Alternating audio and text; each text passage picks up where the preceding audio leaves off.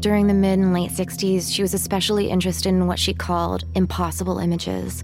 So, for example, flames, explosions, clouds, things that are impossible to fix and pin down. I actually had a friend who was doing houses in a very different kind of way.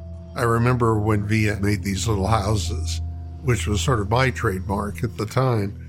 But Via's had this specific quality, the drama of her very personal, intense imagery. They're World War II images from clippings that I had started collecting, looking for images that were maybe a little more connected with myself. I very much remember Via telling me the experience of running through the streets with buildings on fire all around her during a bombing raid. Kind of a going back over my childhood.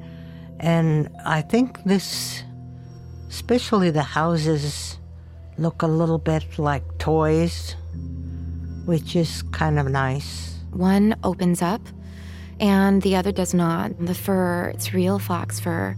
And so you might look at it and immediately think, this is so soft. How nice would it feel to put my arm in there? But who knows what's at the bottom?